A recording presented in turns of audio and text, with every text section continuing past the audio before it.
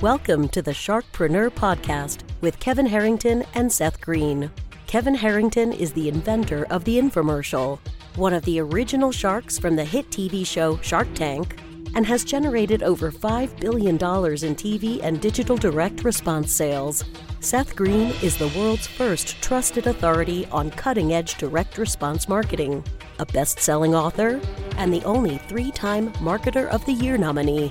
On the podcast, Kevin and Seth interview sharkpreneurs who share straight talk on what it takes to explode your business.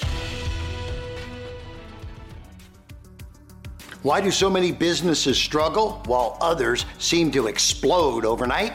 Do you wish you had the secret to this type of exponential growth?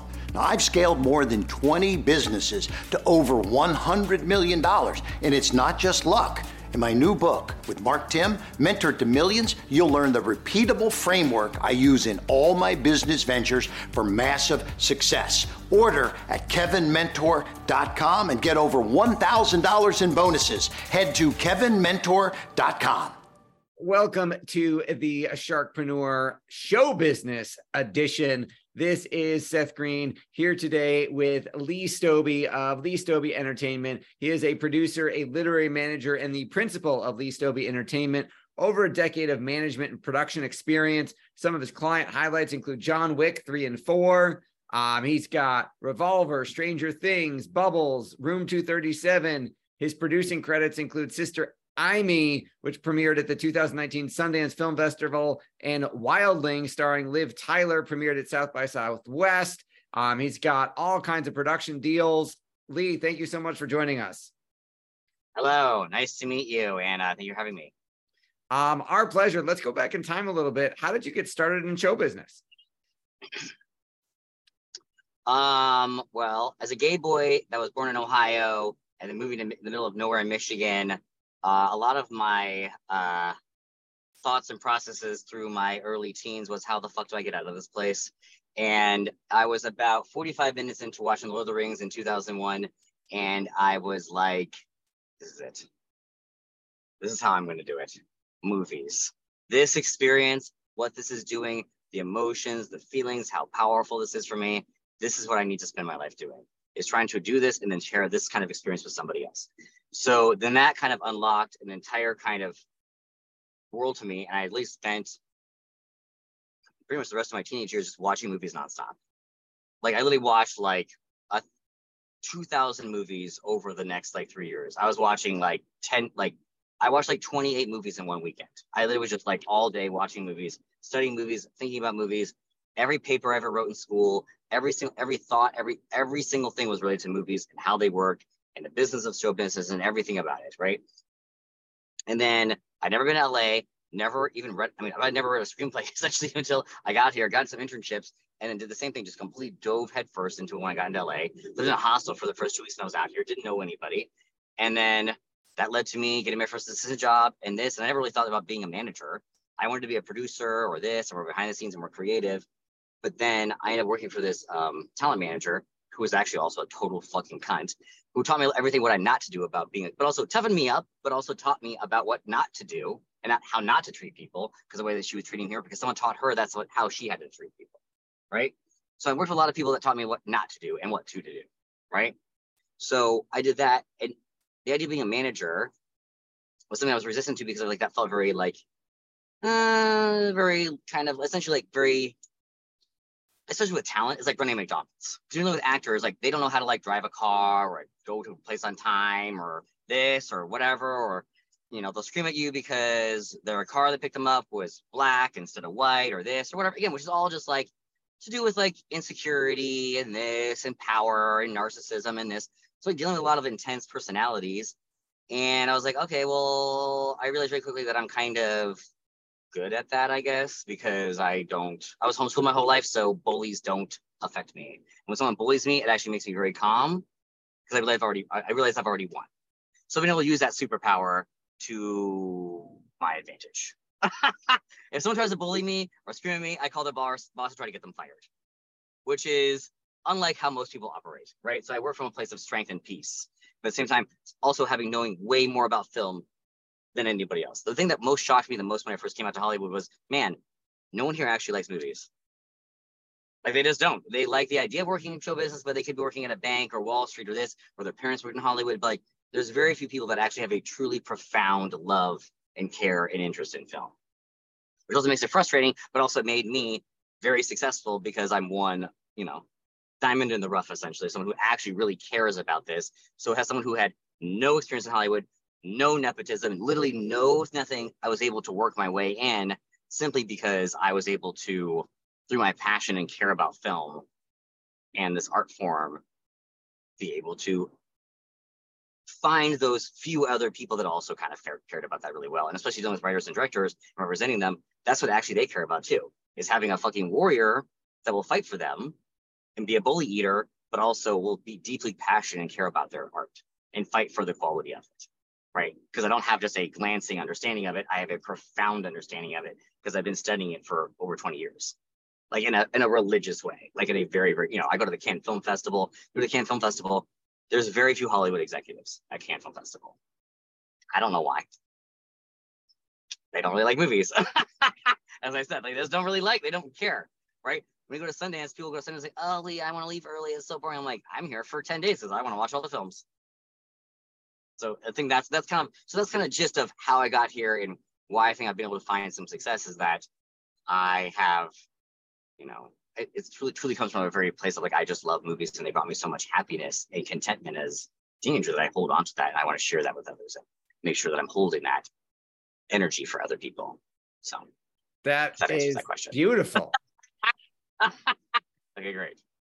So what have you produced movies? You've also managed the writers and the directors. Talk a little bit about how the business aspect works. Because if you're repping a writer or director, you're not getting paid till they get hired. You're not getting paid till the movie, till the script sells. So how do you balance all of that? Well, this is a lot about how Hollywood works is you have a lot of people that don't really care about movies. They don't really care about television. Don't really care about whether they think something's good or not. They care about keeping their jobs and not rocking the boat and making things that are both fit inside their box, but something they've never seen before, right? So a lot of it is kind of understanding how to do that and kind of give people the same thing that they've already had, but different, right? So for example, I wanted to produce It Follows. I wanted to produce Get Out. I want to produce because what I thought about, what was great about those projects, what ended up being true is that why they're great is not to say that they're truly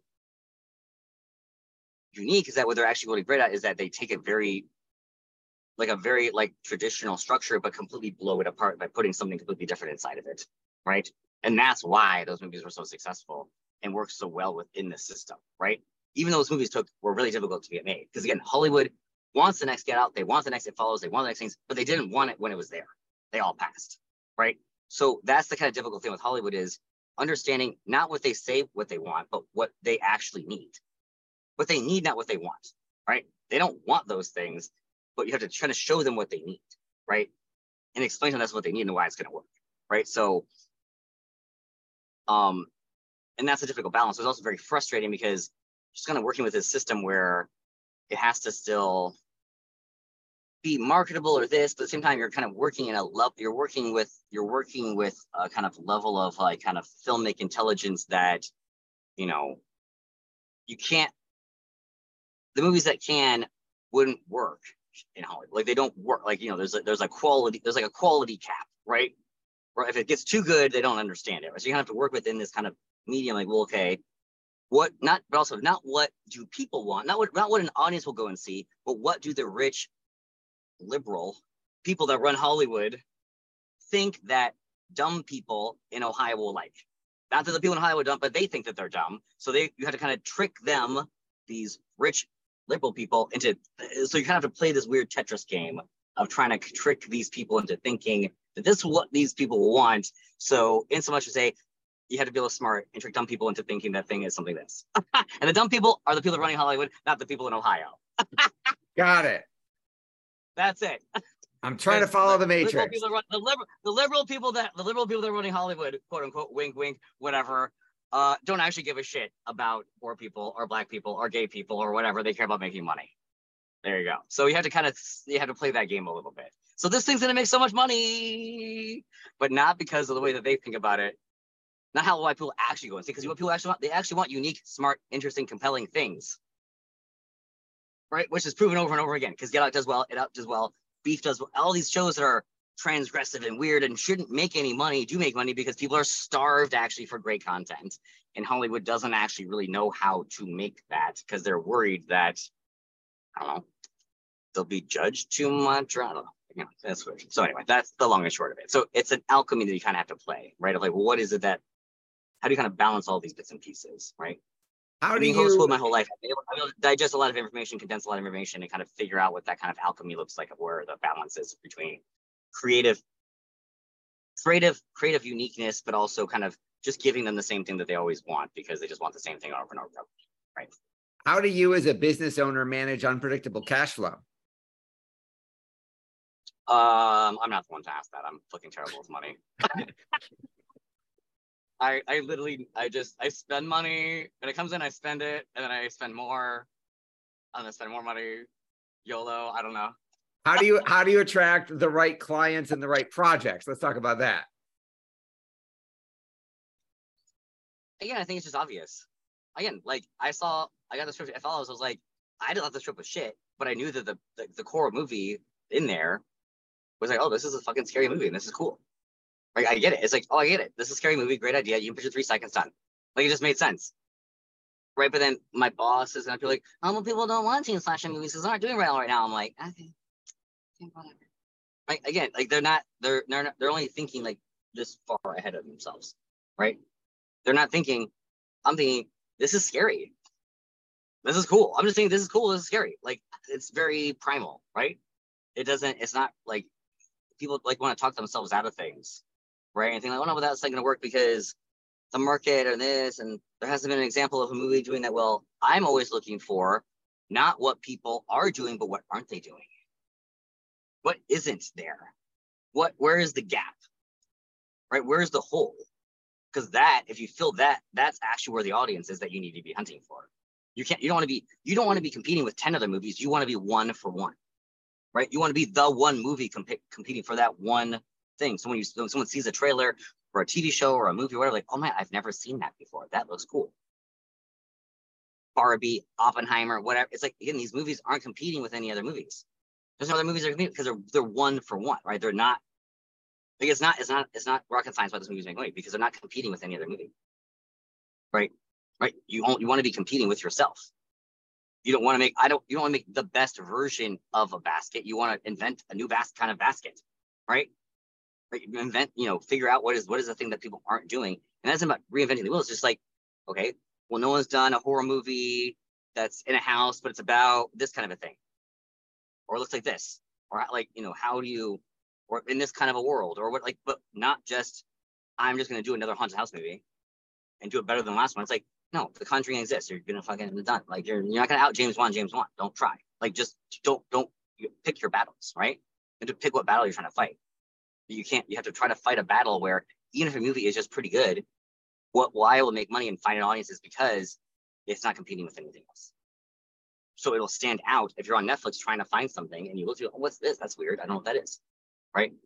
In my experience, again, which is you can point to a million examples of it, is the things that actually break out, they're not competing with anything else. Is you're kind of inventing a new kind of genre thing. You want other people to copy you afterwards, right? Because if you're already copying someone else, you've already lost. Because by the time you've written the screenplay, you're 2 years out, and then there's going to be 7 little copies that you're competing now with, not just that original one, but 7 ones that have come since then too. So you don't want to be the 7th version of something that already exists. You want to be the first version of something new. So your passion is obvious. What do you like best about what you're doing? What I like best about doing that I get to do whatever I want all day long. And just to watch movies and have fun. And, again, when I was 15 years old, I wanted to be like, I want to find a job where I get to just watch movies all day long and think about movies and think about art, think about reality and think about the human experience and emotions and characters and killers and villains and honor and this and life lessons. And what am I trying to say with this? And how do you make the world a better place, right? Because movies are very powerful, in that way. And they can change hearts and minds, right? I think that's what Hollywood doesn't understand is that it's not about just, sure, it's about including more voices and this kind of things, but they're only really doing that because they're being forced to do it, not because they want, like, they don't want to, right? I want to, and I've wanted to the entire time, right? I've told people the same. I remember putting, casting movies 10 years ago, making cast lists, and like the agents would even say, listen, they would have, Latino actors or Black actresses, and I put those people on the list, and I've heard this a dozen times from people that are still working in Hollywood and still producing. I was like, oh, well, we can't cast that role as a Black person because that'll make the movie about race. And I'd be like, oh, okay, so you don't have any Black friends. Right? And that was my takeaway. Like, oh, cool. I mean, how about, I don't know. How about I just want the movie to be representative of like reality? Not that it makes the movie about race, right? Because they couldn't think about it another way because they didn't know Black people. So like, okay, well, that's their problem, not mine, right? It's like, that's, that. So I think there's a little fight there of like, I want to make movies that represent an idea and encourage loving, caring behavior. That it isn't, if you're essentially forcing someone to pretend they're not racist, then that kind of is problematic, I think, right? I'd rather them just be racist and admit it, and then we can just know who those people are, and we can just, okay, fine, we'll let them make the racist movies over there. Just let them do it. Like, it's okay. Good for you. Like, people can be able to express themselves however they want to express themselves, right? I don't want to make that kind of art, but if people want to, it's great for them. Whatever. Whereas, let's just try to make the best things that actually are moving society and the world forward in the best way, right? So that's I don't know what the question was. That's all good. Right? Rant accepted. Yeah, there you go. Let's make cool stuff. Just make cool stuff. Make cool stuff that has something to say. Like, have something to say, right? Actually have something to say, right? Like, actually have something to say. Whatever else we're doing, it's like, that's, again, well, my writers, every single screenplay, all the issues are always just like, well, not even that I care about the characters, like, why, what is this film or this screenplay or this television show have to say? Like, what am I supposed to be taking away as an audience, right? Like, what is it? Like, what am I supposed to learn, right? And it shouldn't be like poor, I call it Hollywood likes to make a lot of poor porn, which is, yeah, exactly. You have a bunch of rich people that think that they make a movie about poor people, and like, oh my God, those poor people. It's like, then how hard their lives are in this. It's like, how about there's a lot of poor people that have wonderful, loving lives, and there's nothing kind of like, where are those movies at? Right? Where are those movies at? Oh, it's never about just like capturing the human experience. It has to be about, oh, well, I'm so glad I'm not them. That's okay. It's a weird kind of psychological behavior that I don't understand. Right? I just want to make things that encourage and promote and are loving, and exactly. Like awesome. Something like Little Miss Sunshine, where I said, well, why does Little Miss Sunshine work? Because it's just a family of regular, normal people that want to go have a dream. Right? And they aren't mad that their financial situations are this, and their uncle is the kid. They're just messy people that have messy lives just like everyone is, and they're just trying to make it better for everybody else. And that movie made was really successful. Why? Because it captured the human experience. Right? It wasn't trying to it was just saying every human should have a dream and it should be encouraged to. Right? And also fuck the system, because she goes up there and she doesn't do the dance and this correctly. It doesn't matter because they had fun. See how that is something powerful. And I think that those are the kind of movies and kind of things that we should be encouraging and doing more of. It's not shouldn't be a lesson. Going to see a movie or watching a movie shouldn't be homework. Right? And then Hollywood well, I don't know why people don't watch my movie. Because it was fucking homework. It's like a lesson. It should the best way to encourage. How about this? James Cameron is a badass. You know how he did? He's like, okay, you have all these other people caring about the oceans and their straws and this, blah, blah, blah. He's like, you know what I'm going to do? I'm going to make a movie that everyone on the planet's going to see about how beautiful the ocean is and how incredible whales are. There you go. How about that's more powerful about trying to help the oceans and the environment, all this stuff, without ever having to say once in the movie, save the oceans. Does that make sense? Like encouraging a type of behavior and embracing a kind of love of a thing from an emotional, deep core level, and not, lecturing to people. You should think this way. Blah, blah, blah, blah. It's like, look how beautiful the ocean is, guys. Look at it. Aren't whales cool? That's it. Like, very simple kind of primal level. And that's the kind of play level of kind of art that I respond to.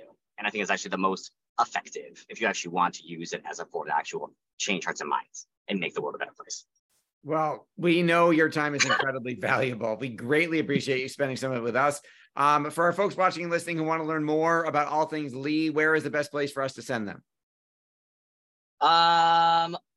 You can go to my my Twitter is Lee Stobbe, or my website is leestobbe.com, LESTOBBY.com. It has links to all my stuff there. Awesome. This has been Seth Green for Sharkpreneur with Lee Stobbe. Lee, thank you again for joining us. Thank you. Thanks everybody for watching. Thank you everybody for watching or listening. We will talk to you or see you next time. Do you need money to fund your idea, product, or service? Are you ready to take your business to the next level, but need capital to get it done? Kevin Harrington has heard more than 50,000 pitches and knows how to help you make the perfect pitch to get the funding for your entrepreneurial dream. He's distilled the process down in his perfect pitch cheat sheet, and it's yours for free. Just text PITCH to him right now at 727-888-2100. Text PITCH to 727-888-2100 right now and claim your free perfect pitch cheat sheet. Text PITCH to 727-888-2100 to start funding your dream today. This show has been produced by Market Domination, LLC. To discover how you can have your own show completely done for you and turn it into a real published book and become the authority in your marketplace, go to www.marketdominationllc.com/podcast offer. 49 Faces looked to him in triumph. Over the last 12 months, they had each taken turns and promoted his business for a week at a time, driving over $987,342 in revenue. What if you had a network of 50 centers of influence who promoted your business every week for a year? Grab your copy of the #1 Amazon best-selling book, The Ultimate Guide to Growing Your Business with a Podcast, at 33% off the Amazon price by going to ultimatepodcastbook.com. Again, that website for 33% off the Amazon price is ultimatepodcastbook.com. This podcast is a part of the C-Suite Radio Network. For more top business podcasts, visit c-suiteradio.com.